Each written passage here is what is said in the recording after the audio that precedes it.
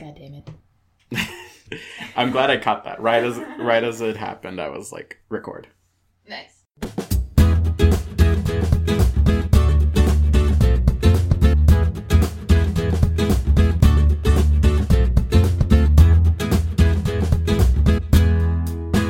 Why is this always so hard? Guys, intros are really hard. They're so hard. I think this is a perfect intro. Welcome to the Fic List. Yeah! Woohoo! The podcast where we seriously read and review fan fiction that we send each other. 100% sincere. Absolutely. We're not making fun of it because we love it. So, what are today's tags, Erin? Today we are reading Hurt Comfort, which... Ooh. Ooh. Who doesn't love a hurt comfort? And also the AU for today's episode is fake dating. Oh, so good. So good. Who doesn't love a fake dating? AU. Why don't we launch in with the first tag? We're going to start with Hurt Comfort. What's Hurt Comfort, Erin? Hurt Comfort is basically any story where someone is like gently suffering. And somebody else is like, it's okay, I'm here for you. We're going to make you feel better and it's going to be fine. It's the equivalent of, like, just a little peril. For Monday Night. The slightest amount of peril that's possible. Just a little peril. But also, the flip of that is, like, the idea of somebody comforting you. Right. So you're hurt, and then there's comfort. It's fairly self-explanatory. Right. Which is much different from real life, where it's just hurt. Okay. Woo! Hot takes on a Saturday morning. Yeah. It's not morning. It's fully afternoon. It is 3 in the afternoon. Can you tell that I woke up and then immediately jumped out of bed to get here? Yeah. I woke up at 11 a.m. this morning and went, fuck, I still have one to read. And of course it was the longest that I sent you. One, but it was really good. Anyway, so we're going to start with Hurt Comfort. Yeah. What did I send you? You sent me... That's a good question. I forget. You sent me... Took All the Trees and Put 'Em in a Tree Museum by Orban Garrow on Archive of Our Own. It is a Marvel Cinematic Universe fic. The summary is, Steve's homesick for the past, and Tony can't cope with the present. Moving on is easier when you aren't doing it alone. And it starts with a dictionary entry of the word nostalgia, which I kind of really love when fics do that. Like, right at the beginning, you're like, ooh, this is going to be important. It's a theme. Yeah. I really liked it. Yay, that's good. I enjoyed myself. So the whole thing is that, and the summary is a good starting point, but Steve... Rogers, is that his last name? Yes! Woo! Steve... Proud of you. Thanks. It's Steve Rogers, post-Avengers 1, goes to the Smithsonian every Sunday because they have an exhibit of all of, like, Captain America stuff. So it's like his old journal where he used to doodle things, his radio and stuff. And he essentially goes and he's nostalgic about it and thinks about how he really wants his stuff back. Because he knows he can't go back in time to it, but he would like to have just a little bit of it. And I don't know exactly... Oh, yeah, so he reads the plaque and realizes that it's like on all the items are on loan from Stark Industries. Because I guess Howard Stark had something to do with Captain America. I think it's the first Captain America movie? Yeah, if you remember the first Captain America movie, which Alan doesn't, I but do it's not. fine. Howard Stark is part of the team that turned Steve Rogers into Captain America. Oh. He helps. Well, in this story, Howard is dead. He is also dead in the movies, eventually. Spoiler! There's so much that you don't know. Oh, Alan. so much. A ton. Context is helpful. Indeed. So he finds out that all those items are on loan from Stark Industries, and he is like, well, fuck. The person who is running Stark Industries now is Tony Stark. He wants his items back, but the choice is, do I want to go and beg Tony Stark to give me my stuff back when, we're not on friendly terms? He's just going to make fun of me. And then I think what was it, like months? He was going to the Smithsonian for months, and then he was like, at one point he's just like, I can't take it anymore, I need to. And he like marches into Stark Industries, and there's this whole bit where he gets to the front desk and they're like, do you have an appointment? And he's like, no, I don't. And they're like, well, what's your name? And he's like, Steve Rogers. And they're like Captain America? Yeah, and he's like, yeah, can we not talk about Yeah, please, can I just get upstairs? Humble Steve. Humble Steve. So it sounds like a band name. It does. Humble Steve and the Cordettes or something. What was our band name last time? The Warm and Fuzzies. Oh, the Warm and Fuzzies. Humble Steve and the Warm and Fuzzies. We're just gonna keep adding to this title. So he goes to Tony, and Tony's actually like, oh, yeah, that makes sense. But the stuff in the Smithsonian is all fake. We have the real stuff. Storage. Yeah, exactly. Yeah. So I'm remembering this, Vic, as you're describing it back to me. Yep, I was like, Erin doesn't reread these, so she relies on my summaries. And Tony's real cool about it. He's like, yeah, you want your stuff back? You can have it. And then there's like this whole moment where Tony essentially reveals that Howard Stark idolized Captain America to the point where like he neglected his son. That's definitely a fandom thing. Is it? Yeah, I think it might come from the movies or the comics or something, but like that is a very common trope in this, particularly in like Stony Fix. Stony Fix? Stony. Oh my god. Yeah. That is the best ship name. No. Oh, Do no. you know what the best ship name is? Please enlighten me. Captain America, Iron Man, Oh no. and the Hulk. Stark Spangled Banner. It's the best. Stark Spangled Banner. It's so good. That's incredible. Yeah. I love that. Yeah. Kudos to whoever first thought that up. Kudos. Yeah, that's my favorite ship name of all time. But Stony's pretty good. Right. So while Captain America is there, he's talking about this collection of paintings or like fan art he saw online, and he was like, they're beautifully made and stuff, and he's like, I wish I could buy them, but I couldn't find the artist. And so Tony, of course, he's like, Jarvis, find them. Yeah. And Jarvis is like, here you go. I found him in like 2 seconds. Do you know how to use Google, Steve? He's like, no. What is Google? And he like projects them up, and Tony sees his own, and it has the portal that he went through in Avengers 1 in the background. And that triggers him, and he has like this panic attack, and he like rushes out, and he's like, I gotta go, I can't be here right now. Captain America's just like waiting for a while, and he's like, Jarvis, where is he? And Jarvis is like, he's up in his room, and I can't reach him. He's overridden the doors, I can't, like the elevator won't go up there. Yeah. But Jarvis is like, here, follow these arrows, and then like lighted arrows appear on the ground, and he's like, follow them up this like back staircase, and like the door was unlocked, and he goes, and essentially Tony's talking about how he has these panic attacks about certain things. And hang on, let me find the quote, because there's something that he says that it's like, of course, the cutest thing. Is it the like, so I was your first thing? That sounds totally not. That's not it. You know, it's context is crucial in right. understanding that sentence, because it's not what you think it is, but I said it for dramatic effect. Right, so it's when, so Tony's talking about, explains to Cap after Cap has essentially put an arm around him and let him shake into his shoulder, his very broad shoulder. Chris Evans, who doesn't want to be comforted by, like, honestly, Chris Evans, right? Oh, God. Chris Evans, if you ever listen to this podcast, please let us know. Woo! We hope this isn't weird. We're really sorry. Yeah.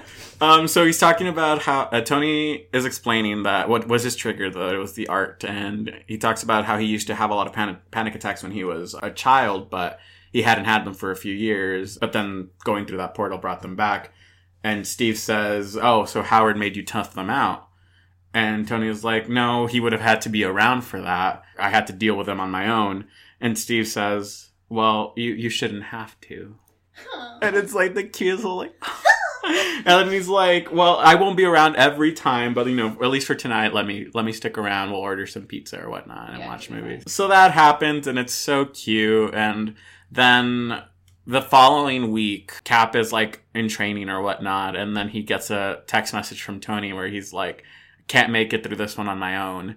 And Steve, like, drops everything and gets on his motorcycle, because, of course, he rides a motorcycle. Yes. And he, like, speeds over to New York, which, by the way, he's living in D.C. and traveling to New York, and they make it sound like it's a 2-hour drive. It's, like, 4 hours. It is, it's a distance. It took me 6 when I drove it the last time. If you get traffic. Yeah, if you get caught in traffic, you're fucked. Oh, it was bad. Yeah. So, yeah, it's very sweet, and he goes again and comforts Tony. And, like, it's so cute, because at the end, he leaves or whatnot, and he says, and for the first time in months, he realized it was a Sunday, and he didn't go to the Smithsonian. That was, like, clutching my heart. It was so sweet. You're like, oh. So, loved all of that. I was fully on board, and then this is the moment. It's the only, like, small gripe I have with the fic, is that it felt like it jumped very quickly into where, oh, sorry, I'm skipping a really big part, too. At some point, after the first comfort, Steve goes up to upstate New York to get his stuff, and, well, 2 days afterwards, actually, because he was busy at work. And then so I think it's like a Wednesday or something. He shows up and Tony Stark is like waiting for him. And he's like, you must not have really wanted your stuff if it took you 2 days to come and get it. And Steve was like, I have a life. I work. He's like, have you just been here the whole time? I'm worried about you. Yeah. And so he's like, I thought you were going to leave with Banner because you had like a project or something. And he's like, no, he didn't need my help afterwards. And, it's like that thing where like, I see you, Tony. I see you. You're not slick. And then they go into the storage unit and Cap looks at his stuff. And before he even like opens the boxes, he just looks at the stuff in his boxes and he realizes that it's not going to help because he's nostalgic for his life or his past. And he knows that having these things isn't going to help. Like, it's just things. It doesn't bring back the people that he misses and all of that. Right. So he's like, I think I made a trip for nothing. I don't want these things. And Tony's like, well, the best hamburgers are like 2 miles away, so at least have a good burger. So they go out and have burgers, and it's the cutest thing in the world. I love a good burger. We love a good burger pick.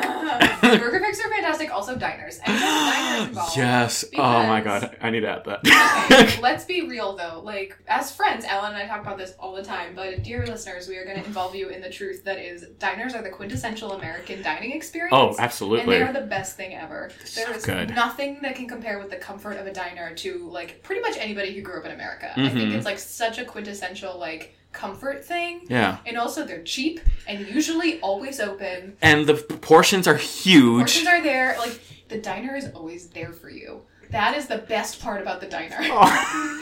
Love it. The diners. The diner has never let me down. Absolutely. And there's something about being in a diner that just makes you open up to people. Like, you just have the best conversations in cars and in diners. Yep, cars and diners. So yeah, they have their little fic, and then it's the second comfort where Tony sends a text message and he's like, hey, I can't go through this one by myself. Mm-hmm. And Steve drops everything, gets on his motorcycle, and like rooms all the way over there. We're going to neglect the distance thing. Correct, yeah. It's fanfiction, we're just going to let it go. Suspension of disbelief. Yeah. Then it gets a little like, ooh, to me, where, and I don't even fully understand what happened, but I think he's at training with S.H.I.E.L.D., Steve is, and then he gets a call to Nick Fury's office, and so he goes, and in the elevator, like, the elevator is rerouted, and he hears Tony's voice being like, what does he say? Oh, it starts blasting the Star Spangled Banner. The Star Spangled Man was a plan. That's what it is, I'm sorry. Which is the song that Steve used to have to dance to. Oh! Because I don't know if you remember this from the first Captain America movie, but basically when he first became Captain America, one of the first things that happened was an assassin came to when he was transformed or whatever, and shot Dr. Erskine, however you pronounce his name, the guy who actually turned him into Captain America. And so the whole project was basically shelved, and they made Steve go around selling war bonds. Oh. Like singing and dancing and being like a showboat for the army. Ugh. And he canonically hated it, and that was his song. And he would always like punch Hitler in the jaw, and that was like his thing. Wow. And he was just like, I really don't like being a goofball in tights for this like bullshit. Right. And that's when he decides to like, he hears that Bucky has been captured and is like, I'm out. Yep. And goes. Well, Tony plays that on the elevator, and he knows that it's Tony, and then like they start flirting through this elevator intercom, and then Fury also somehow gets in on the intercom, and he's like, get a room, you two. And so the elevator's rerouted all the way to the roof where Tony is leaning up against the helicarrier being like really cool or whatnot. Oh, I see what you're saying. About Yeah. being a little quick and then Tony was like, I'm doing a grand gesture like for our first date. I thought it'd be good because a few months have passed by now. I'm sorry, I didn't realize that, but a few months have passed between Second Comfort and now, and they've been like hanging out more. Yeah. And Tony's like, so I'm gonna take you for a really great first date. And Steve was like, I thought the world's best cheeseburger was our first date. And Tony's like, oh, we've been dating for 5 months and you didn't think to tell me, which is a great line. Yeah. They're like, well, so we'll have a great second date, and it ends. Yeah. And I was like. It just felt like very quickly like, all right, we're going to tie this bow up. I feel like this fic could have either been a little longer and like gotten to this point more gradually, or it should have stopped before this. Because this is a really cute gesture, but I don't know. It was a really like sudden shift in pace. And I was like, oh. It's almost what I would refer to as a button. Yes, thank you. Yeah, and sometimes you don't need the button. Exactly. And that's totally fine. I think it's cute. I think it's a way to, like, wrap Absolutely. things up, and it's a classic fanfiction Of thing. course. So it's fine, but I totally hear what you're saying. Yeah. Like, maybe it wasn't necessary. Exactly. Yeah. Overall, though, so cute, adorable, had great moments, great lines. I was there for it. Mm-hmm. I will go back to this. Yay! I enjoyed it. I'm always pleased when you like the things that I say. Yeah. Like, so far, I don't think there's been one that I've been like, bleh.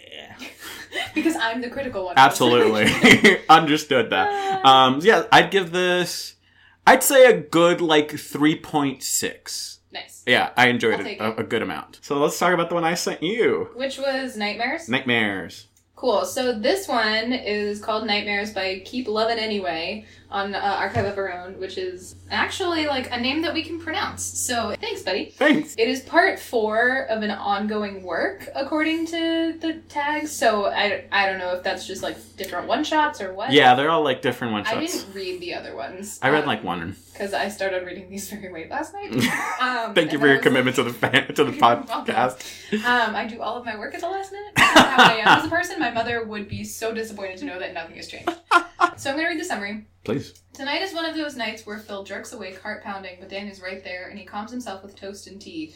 Misspelled. Correct. Tea like t-shirt. Tea as in t-shirt, or golf tea. Or golf tea, yeah. Not tea as in the drink. It's fine, we'll overlook it. It's a night where he stares down at the nightlife, letting himself think about how it hurts, how it is allowed to hurt, how it really is an awful experience for a partner to know that your boyfriend wants to be dead sometimes. Oh, also, trigger warning. Yes. Right now, this fic does deal very specifically with suicidal ideation and like living with a partner who experiences suicidal ideation. If that is triggering for you, if that's not something you want to listen to right now for any reason, you should definitely skip ahead and not listen to this discussion. We will not be offended. Go listen to other reviews. Listen to the next tag. Yeah, go to the next tag because this one gets a little dark. And yes. We know that's not for everybody. Right. Continuing the summary. Phil wakes up from a nightmare in which Dan attempts suicide and contemplates how Dan's suicidal thoughts have affected him over the years. That is a pretty accurate summation of this. Yeah. And it's a little darker than I thought you were going to go, which is fine. Yeah. I just don't typically read suicidal ideation fics, not because it's particularly triggering for me or anything like that. I just tend to be like, it's more of a bummer than I want. I'm like, no, I just want a gentle suffering. That said, this is pretty damn well written. I cannot read T, spelled T-E-E, and not cringe. From the beginning, just the... was it every time? Yeah. Oh, no. This person doesn't know how to spell the word T. It's okay. Yeah. We're gonna learn. I also don't watch Dan and Phil on YouTube. This is RPF, otherwise known as Real People Fiction, or Real Person Fiction, which we should talk about in a minute. But because I don't know them or their work, I had to like Google what they look like, and I was like, oh, it's these people on YouTube that I don't like. So it was hard for me to get into it because I think it's a little easier for me to like get into things that I know a little bit better. Yeah. Which fan fiction. But that said, it is really well done. I think this author either has experience with or did a lot of research on what therapy is like, because this is very well handled from a mental health perspective. Yeah. When you're writing about suicide, it's very easy to like make it really over dramatic. But this was very thoughtfully done and very well done, I thought. Yeah. Early on in the fic, Dan sort of reveals to Phil. So Phil is having a nightmare and like reveals that he's had nightmares ever since he was a little kid, but they had kind of come and gone, and now he's with Dan and they're together. And at one point, after coming home from therapy, Dan had said, I had to sign a contract that I would still come next session. And Phil's like, what do you mean? Is that a normal thing in therapy? And he's like, no, I had to sign it because I have to be alive for the next one. And Phil was like, what? Like, basically doesn't say anything, but is like deeply thrown by this, as I think anyone would be. Yeah, it's shook. Yeah, is shook. And they sort of talk it through, and they like, but Phil starts to have nightmares about Dan dying. Basically, like, pretty graphic ones about him, like, slitting his wrists and things like that. Oh, T is spelled right there. There we go. Good job. We get there eventually. You know what that's called? Growth. What I did like also was that there was I always love when fanfictions create fake, like, screen grabs and stuff. Oh, yeah, like iPhones, yeah. Yeah, or, like, they go the extra mile. Yeah! To, like, make it look real. So good. And talks about this one incident where Phil was like traveling and Dan has a bad day and is really manipulative. Basically says, I just want to jump out the window. And Phil's like, what? Like, don't do that. Like, no. And freaks out. And then Dan is really not. And I think it's like during the holiday season too, or something like that. He's with his family. Yeah. So Phil can't get to him. Like, he's far away and he's trying to figure out how to get home and how to keep him safe and all that. And he can't. And then Dan basically is like, no, you're not coming. Like, I don't want you to come home. Yeah. And Phil's like, I'm coming anyway. And he's like, I'll do it if you come home. which is really gross. Yeah. But a thing that could happen, and they talk about how manipulative that was and how it was like really unsafe and unhealthy, Yeah. and how they had to work through it, which I kind of actually really appreciated. Yeah. Sometimes, I think because fanfiction is predominantly written by folks on the younger side, although that's not exclusively true, there is an idolization of some unhealthy relationship behaviors. And in this case, like, Dan didn't really get a pass for that one. Like, they had to work through it, which I appreciated a lot, because that is a manipulative behavior that, like, would not be okay in real life. So eventually, he's like, it comes back to the present moment where Phil's, like, recovering from having this really awful nightmare of Dan being dead, and he gets up and makes himself some tea and toast. Spelled however you would like. Spelled multiple ways. And then Dan wakes up and is like, wait, you weren't in bed. What happened? So he just kind of like snuggles into him on the couch or whatever. Yeah. And they talk and it's cute. Dan's like, come back to bed. Like, I'm falling asleep. And then they go back to sleep and it's okay. So it's very short, hurt, comforty. Out of 5, I would also say somewhere around the 3.5 mark for me. It was good. Solid. I probably won't go back to it, but that doesn't mean it was bad. You know what I mean? So good choice. Thank you. What really pushed me to choose this one, because I was looking for a long time, was it dealt with something that I feel like is not often, maybe not often dealt with, but often dealt with in this way. And I did read I think the next one in the series, or the one right before this in the series. And the author's talking about how this is their experience. Like, they had this relationship where they were with a partner that was suicidal. And the other work in the series is also really interesting. Essentially, it's also Dan and Phil, and Dan says, I'm sorry, I remember that, like, I've been thinking a lot about this 2-year period where I was just god-awful to you. And Phil's like, I don't actually know what you're talking about, or, like, I think it was fine. And Dan is like, no, take some time and, like, think about it, and it's fine. And Phil starts to remember, and he would make videos about things that went wrong, or, like, today you did this, and, like, this is how I felt. And so he went and rewatched that huge catalog of videos, because it was a 2-year span, and it was cathartic, and, like, it released all the feelings that he had, and he was like, I am angry, and I am sad, and I am all of these things, but I love you, and, like, someday I'll show you those videos. It's a really interesting look into mental health, and not just mental health that is your own, but, like, how it can affect other people. So I was really interested in that. I think what's interesting here is that the comfort didn't really necessarily come from Phil. It came from Dan at the very end, where he's like, hey, let's go back to bed. It's so interesting because Dan was like, is the one with the suicidal ideation, and like is the one who was in the fic, like really not in a good place mentally, and he's the one providing comfort. Yeah. It was just interesting to me. No, that is really interesting. I also think it's kind of great that fanfiction is a safe space in a lot of ways to deal with some shit. It's one cathartic outlet for people to really process their own lives and their own stuff that's going on. So I think it's cool that like this author was able to use this as something healthy and cathartic for them. Exactly. So it was a good choice. Yeah, thanks. Yeah. Glad you enjoyed it. For sure. Can't complain. You do choose good things. Well, every now and then. I have my other choices later, I don't like it when you do this. It's fine. We gotta have a little drama. A little drama. Just a pinch of drama.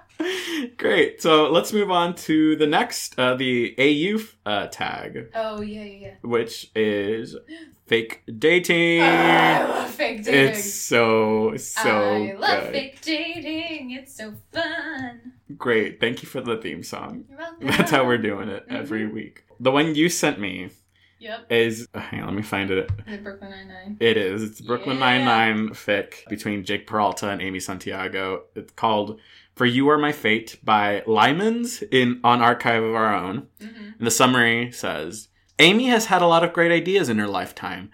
Telling her cousin she's dating Jake Peralta and he'll definitely be attending her destination wedding is not one of them. AKA, the one where Amy and Jake pretend to date while pretending they're not really madly in love with each other. That is an accurate summation of this fic. Like, that is a correct summary, and I'm here for it, and please tell me you enjoyed it as much as I do. Okay, so... I don't think I enjoyed it as much as you did. Fine. It's because I'm not in the Brooklyn Nine-Nine fandom. True. I've seen a few episodes, early episodes too. So before I imagine all of the like cutesy like flirting and like the tension like started filtering through. So I just remember them always not liking each other. Oh no! And it was like I was having trouble thinking about it. And this fic relies so heavily on her ex-boyfriend. Teddy, her ex-boyfriend Teddy, and his ex-girlfriend's Sophia. Thank you. I was like, Sophia or Claudia. It's one of those two. Sophia is played by Eva Longoria. Is it really? Yeah. Did not notice. I saw the picture and I was like, oh, she's very pretty. And with like the... Gorgeous. Yeah, she is. I literally watched that show and I'm like, can Andy Samberg pull Eva Longoria? Apparently not. I mean, he did, but... Yeah. And then it didn't end well. So, like, so much of the fic relies on that and, like, their past together that I felt like it was a little hard for me to get into it. Sure. I think that is a really good summary. Amy's cousin, what's her name? Alexa? Alexis or something? Yeah, Alexa. Her and her cousin Alexa have been competing, like, all their life. And, you know, that classic trope where Amy got a 3.9 and everyone was like, good for you. And then Alexa comes with her 4.0. And, it's that. Essentially for forever, and then Alexa announces that she's going to get married to Asher, and it's like, ugh. There are some stellar, awful fiance names, and Asher is top of the list. Absolutely. Yep. No offense if you're named Asher. I'm sure you're lovely. Offense if you're named Asher. Also, Ian. Oh, I love a good Ian. I've never met a good Ian. I've never met an Ian. That's what I think. Don't. And then Alexa announces her engagement, and this was while Amy was dating Teddy, so Amy was like, ugh, great. Well, I mean, at least I'll have someone to go with. Yeah. And so she, like, RSVPs that she's taking a +1 to the destination wedding at Anguilla in the Caribbean. Yeah. And then months later, when she gets the actual invite and she has to book, like, a hotel, she's like, oh, fuck, I no longer have a boyfriend. Yeah. Me and Teddy have broken up. It did not work out. It's bad news bears. Yeah, bad news bears. I cannot go alone. Exactly. Because that will be letting Alexa, whatever her name, win. Yeah. And so she goes to get the dress for her with the bridesmaids, because of course Alexa needs all the bridesmaids always. Or is it Alexa? It's Alexa. Okay, it is Alexa. I actually read it recently. Yeah, I did. I was like, oh yeah, I really like this one. Sad. And I do really That's like great. it. Yeah. So she goes to get the bridesmaid dress with all the bridesmaids, and Alexa's like, can't wait to meet your boyfriend. What's his name? Yeah. And like all the bridesmaids are intensely staring, and Amy of course panics and like, his name's Jake Peralta. Yeah. And so... As you do. And Amy's like, fuck, now I have to like think of how to tell them we broke up or something.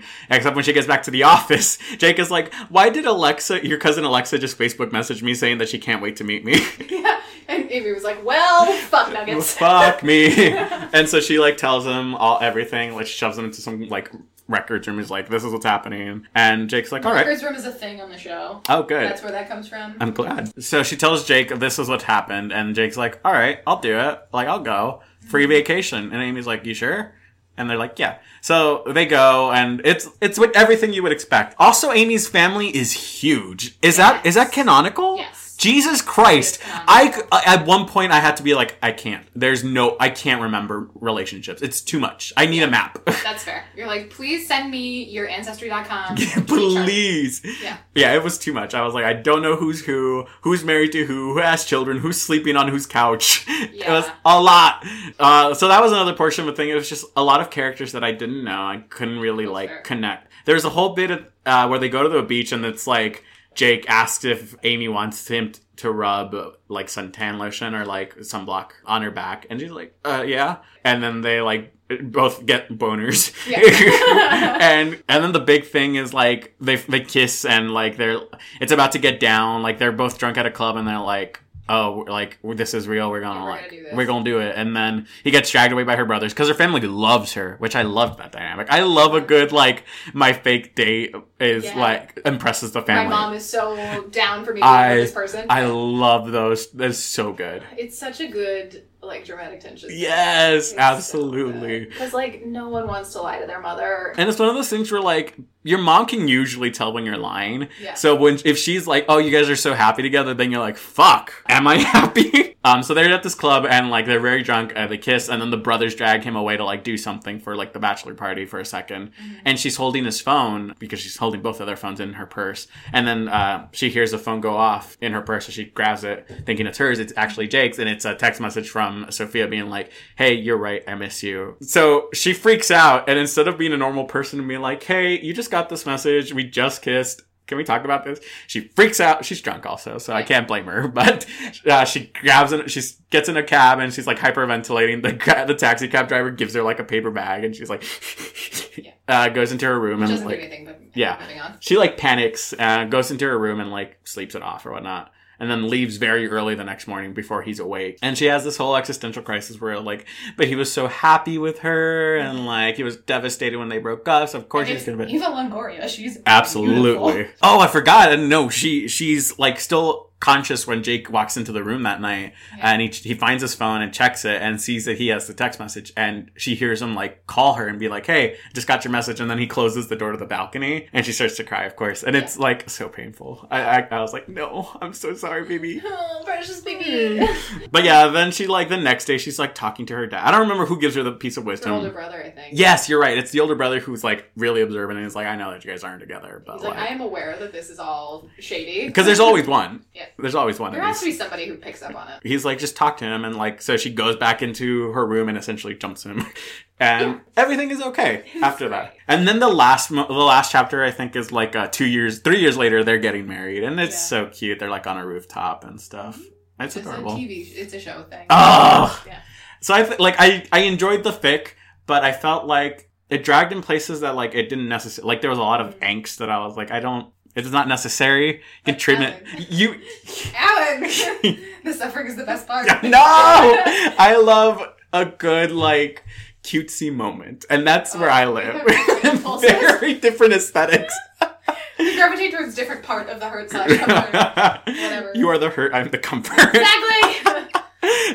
So yeah, I just felt like it could have been trimmed a little more for cohesiveness. That's fair. It is quite long for what it is. I just feel like it really detracted from the experience for me because I am not super familiar with the tension and, like, the established relationships and stuff. And so maybe what you should do is go watch Brooklyn Nine-Nine after I don't know how many times I've depending on how many fanfics you start sending me of Brooklyn Nine-Nine, I'm gonna have to at some point. I'm sending you fanfics of things that you need to watch. Oh. This is me being like, you should do. So for the next two episodes, it's going to be a lot more Marvel and a lot more Brooklyn Nine-Nine. Well, that's what I read, so... Right.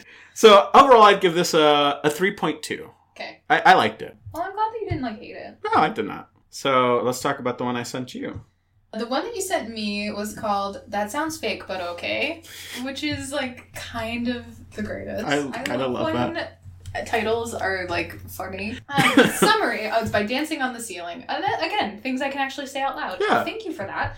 The summary is it's One Direction. Yeah, it is. RPF. So you sent me multiple RPFs. I'm sorry. It's fine. I don't mind RPF. I was pleasantly surprised by this fanfiction. Like, let's put it that way. I also finished it 8 minutes ago.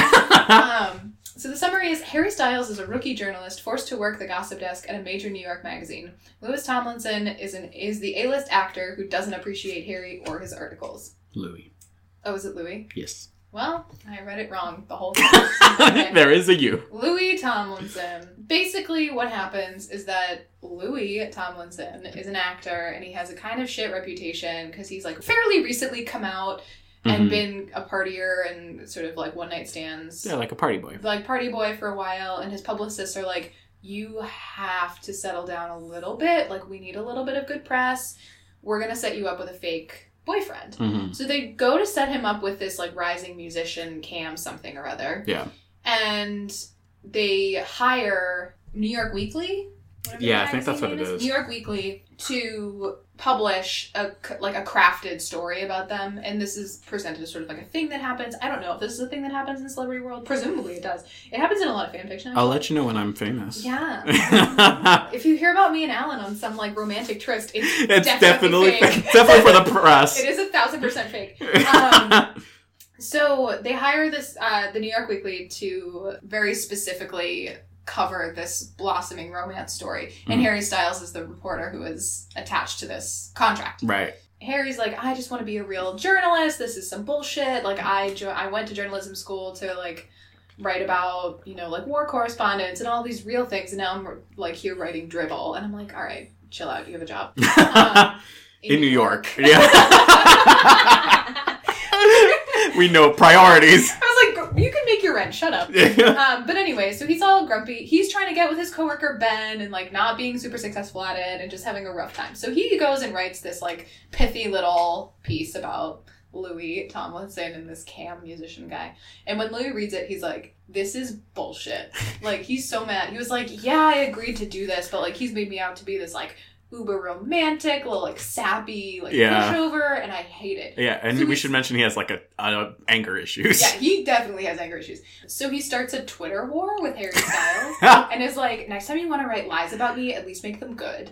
And so his fans start like going after Harry, and he's just like, motherfucker. Like, what is this? He's freaking out. He's like, I had 8 followers on Twitter before this. As anyone in that situation would freak out. Right. So he kind of retaliates and is like, well, next time give me better material or something like that. Like, they're being sassafrasses to each other. And so eventually they meet. Cam backs out of the contract. So they're like, well, fuck, like, how are we going to solve... His manager's like, how are we going to resolve this situation? We still think you need to fake date. Like, this is still, like, we're kind of up shit's creek. Yeah. And they're like, well, what if we spin it so that Harry and you have been dating this whole time, and the whole Twitter war was, like, an inside joke gone a little too public. And they're both like, no, absolutely not. We hate each other. This is bullshit. We're not doing this. Oh, but, like, the night before, or at one point before they reach this point where Cam has backed out, Yeah. Louis and Harry bump into each other at an industry party or an event, Yes. bar somewhere. That's what it is. And Louis gets legitimately sick, like stomach flu, puking in a back alley, not doing well, and he's like not gonna be able to get home safely. So Harry's like, no, I'm truce, like I'm taking you home. Yeah, he's like, well, fuck me, get in the cab. Get in the cab. He's like puked on 4 times. Yeah, he's like, this is fine. Poor thing.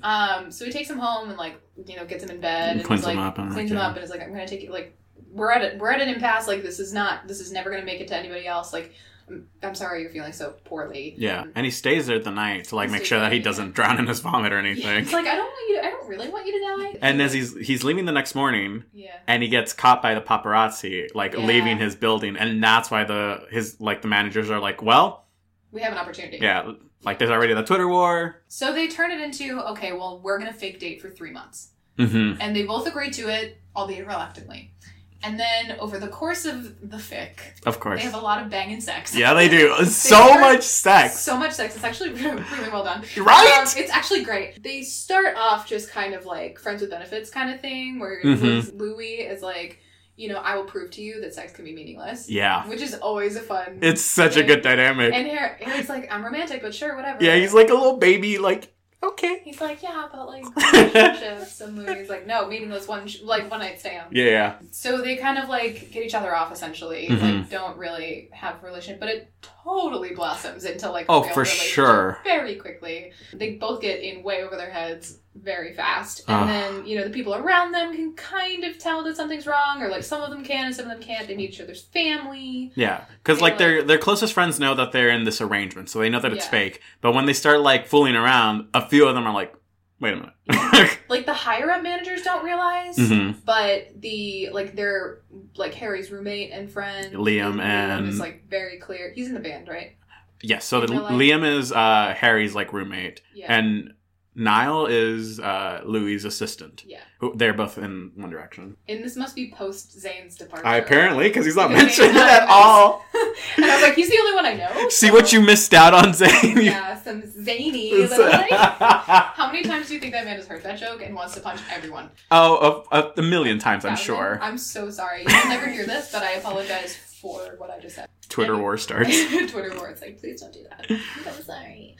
Yeah, so, like, this was very enjoyable. It was very... I love a good slow burn. Yes. And this had some elements of some slow burn, although they did start banging right away, but, like, the emotional slow burn is almost better than it's, like, so gratifying. Yeah, because you're like, oh, sweet honey children. You know that you are compatible, but you will not admit it. Yeah. And, like, because, you know, Louis has this ex, Aiden. Aiden is also a fantastic name for a gross ex-boyfriend, fanfic writer. Correct. Have you ever met a good Aiden? Never met Aiden. Anyway, so Aiden comes along and is, like, a publicist, and they had, you know, Louis had been with him, like, in a legitimate relationship with him for a long time, but he wasn't out publicly. Yeah. And they broke up because he wasn't willing to come out Yeah, publicly. because Louis wasn't ready. Yeah, he was like, you know, my career's just taking off, and, like, my publicist wants me to be as neutral, i.e. straight, as possible. Exactly. And Aiden broke up with him because he was like, well, I don't want to be closeted, and this is bullshit. So they broke up, and, you know, ever since then, he had been kind of on this party boy lifestyle or whatever. And then Aiden shows up around and is like, well, I always assumed that if you were going to have a real relationship and be public about it, it would be with me. And Harry punches him. Because it's so great because he shows up and he's like to confront Louis and be like, hey, what the hell? Yeah. And Louis is like, no, you got it wrong. It's fake. Yeah. And it's the same night that Louis and Harry had just been texting like, hey, come over at 7. We're going to have sex. Like, no more hand job, blow jobs. It's like actual penetrative sex. Yeah. Well, also, he was like, when are you going to let me kiss you? Oh, that's right. Let me kiss you. And Louis was like, tonight, 6 o'clock. And he was like, motherfucker. And like showed up. He was like, I am here for this. But Aiden beat him to it. The ultimate cock block. It's the worst. Yeah. And so then Aiden like tells Harry like, oh, hey, you don't have to like pretend to be like the caring boyfriend because I know. It's cool. Don't worry about it. And of course, by this point, Harry is like, no. Harry's like, I don't want to admit it, but I have stronger feelings for you than just fake dating and kind of screwing around. And they go to this like club, and they're all together because Louis can't just hang out with Aiden because then people will be like, who is Louis hanging out with without his boyfriend? So Harry goes so that they can hang out. And Aiden gets very like handsy with Louis and like is grinding up on him on the club and like clearly provoking Harry. And that's one of those moments where usually in fanfic, like the character will be like storm out angrily and the other character will follow. Not in this one. Harry literally punches him and it's the best. It is so satisfying. It's so good. It's so good. And it's well done too. Because he like has the right reaction, I think. And I mean like a reaction that I think is really fits within the scope of the narrative where they've set up Harry to be very like pacifistic and he's the Dalai Lama is his quote, his bio quote on Twitter. And then he literally punches a guy in the face and has like a moral crisis. And like, oh my god, what have I just done? But I'm also very drunk and very angry and like I have a lot of conflicting feelings. I'm gonna knock over a whole shit ton of plates on my way out because fuck this bouncer who's taking me out. And then they're like, we're gonna charge this to your boyfriend's card. And he's like, fine, fucking do it. And then he like goes out into the alleyway. Louis is like, what the fuck? Why would you punch someone? Like did I drive you to this? Did I make a pacifist punch someone in the nose? And he's like, no, I shouldn't have done that. That was really bad behavior and like blah, that was really shitty. And then they like have more sex. That's like the resolution of everything. By the end of it, Louis and Harry confess their love for each other, whatever. Yep. And then Harry basically, they have like one final night together after they've sort of said, we're together and it's great. Yeah. And then the next morning, Harry pieces out, like leaves the country. Yep. And I was like, what the fuck is this? Yep. What is this? So he like drops everything. He decides that he doesn't want to work for this company anymore because it's like really like a bunch of shit has happened and he's not happy with it. So he joins the Peace Corps and goes to Nepal and doesn't tell anyone. So he just like up and leaves and then literally there's like a flash, like a freeze frame and then it goes 6 months later. Yep. And I'm like, what the fuck? So yep. The ending was a little unsatisfying. Yeah, that's fair. So he goes to Nepal and is doing like Peace Corps stuff. And then Louis is miserable back at home and they're like, you need to get over it. Like you need to pull through this. Like we're gonna do this. We're staging an intervention. Yep. Harry-vention. Yep. And then they basically conspire to be like, you know what? Fuck it. Go after him. Like, clearly you still want this guy. Like, you need closure. We're going to Nepal. So they get on a plane, and they go to Nepal, and they find Harry, and he professes his love for him. Like, his true love for, like, actual, like, I love you. I don't just want to bang you. And he's like, really? And then they get back together, and then that's the end of the fanfiction. Correct. And I was like, guys, this was so good right up until then. So close. Yeah, so close. So the last chapter was less than stellar for me. But overall, it doesn't lose out too bad. Yeah, it doesn't like mar everything. Yeah, it's fine. So I think this one is a solid like 3.8. This is well written enough that like if you changed the names and published it as like a screenplay, it would 100% turn into a movie. Oh, for sure. Like Hallmark would snap it. Hallmark would snatch it. It would be so good. Do we want to talk about RPF as like a thing?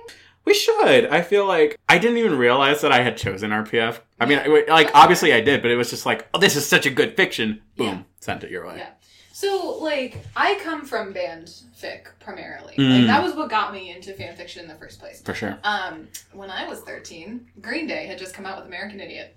And my little heart went to pitter-patter. And I read a lot of, like, Green Day, Panic at the Disco, The Academy is, Fall Out Boy. Wow. So, I think until I got into Glee, I was primarily a fanfic person. Yeah. So the idea of RPF being problematic or otherwise weird didn't even occur to me until somebody said it later on Tumblr, where it was like, RPF is really problematic. And I was like, everything on Tumblr is problematic? You need to justify your position. But there is a point to be raised that like, there is a difference between taking someone's characters and writing new things for them that may or may not be, canonical, and taking real people and putting them in fictional situations that may be, contrary to their personalities or their wishes or whatever.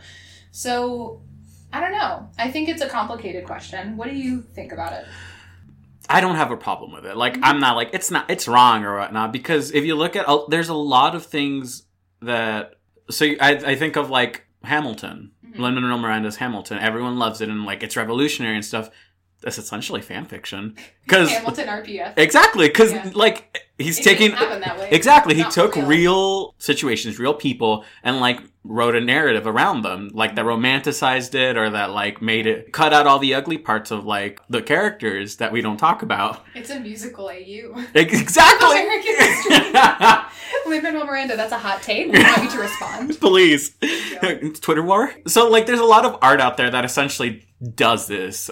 Maybe not all of it is that good, but like you look at movies or books that are like, oh, based around like the life of Virginia Woolf. Right, and based it's on a like true story. Exactly. It's like it's all things that are real, and then you change it to become art or entertainment, and people don't bat an eye. I think where the problem lies is when people, obviously fan fiction readers and people who are in fandoms, can get a little passionate, a little vocal. A little bit. And then you start harassing the people. Yeah. And that's when it gets dicey. And I was like, well, no. There's a point where you have to realize, like, Louis Tomlinson and Harry Styles are never going to be together. Because that's not the reality. And that's okay. Let them live their lives. And if you like to read these, like, on a Sunday night while you eat a half pint of Ben & Jerry's, then that can be your prerogative. Is that what you do? No comment. But yeah, so I think that's where the problem lies for me, is like when those lines start blurring for you and like, I don't know what's real and what's not, and like, I'm gonna get really angry and like tweet and like all of this, then that gets rough. And it's also a thing of like, when people don't realize that what you do online matters. Like when you tweet something and you're like, oh, but it's just a tweet. And I was like, well, yeah, but it's like, it's real people. Someone read that. Like the person involved read that. It has consequences. Yeah. So that's where it gets dicey for me. Is it bad? No, because everyone does it, and that's fine. I'm with you. I think that's a good way of sort of parsing through it. I do think it's interesting that there are some celebrities who actively engage in the fanfiction culture. Right. There is a reality where someone might come across your fanfiction of them. Absolutely. And I think when you engage in that way, when you are a celebrity, like that kind of comes with the territory. Absolutely. Because you become a public figure, and it's about the utilization of your public image, not necessarily you as a person. Exactly. But when it does start to negatively impact your life, when people start harassing you, Yeah. that's when it becomes problematic, and that is deeply unfortunate. Right. That's not cool. But like, live your RPF life. Absolutely. Like RPF is great, and also like sometimes it just makes for really good content. Yeah, exactly. Like, do I read Chris Evans' RPF? 1,000%. Would I ever tell him that? No. Don't listen to this podcast. Hey, Chris Evans. But we do. Right. I don't know what I want you to do. Bring Dodger over. I have unclear expectations about what I want the relationship to be. Anyway. We definitely need to do fake dating again, though, because it's such a good trope. Well, yeah, that, and so I found this other one that was like, it was almost perfect, like where I was like, this is it. But it was for a fan. So a little look behind the curtain. We do 2 episodes at a time, and we choose 4 fics for the 2 episodes. I had already chosen this fandom for one of the other fics for the next episode, and it was the same fandom, and I was like, I can't do this, but it's so good. Yeah. So I have it in my back pocket for whenever we do this again. Cool. Which we will. Absolutely. Because fake dating is like one of those AUs that is just such a good It's so good. That's about it. That's an episode. Yeah, that is an episode. All right, on to the next. Do we do an outro? Bye.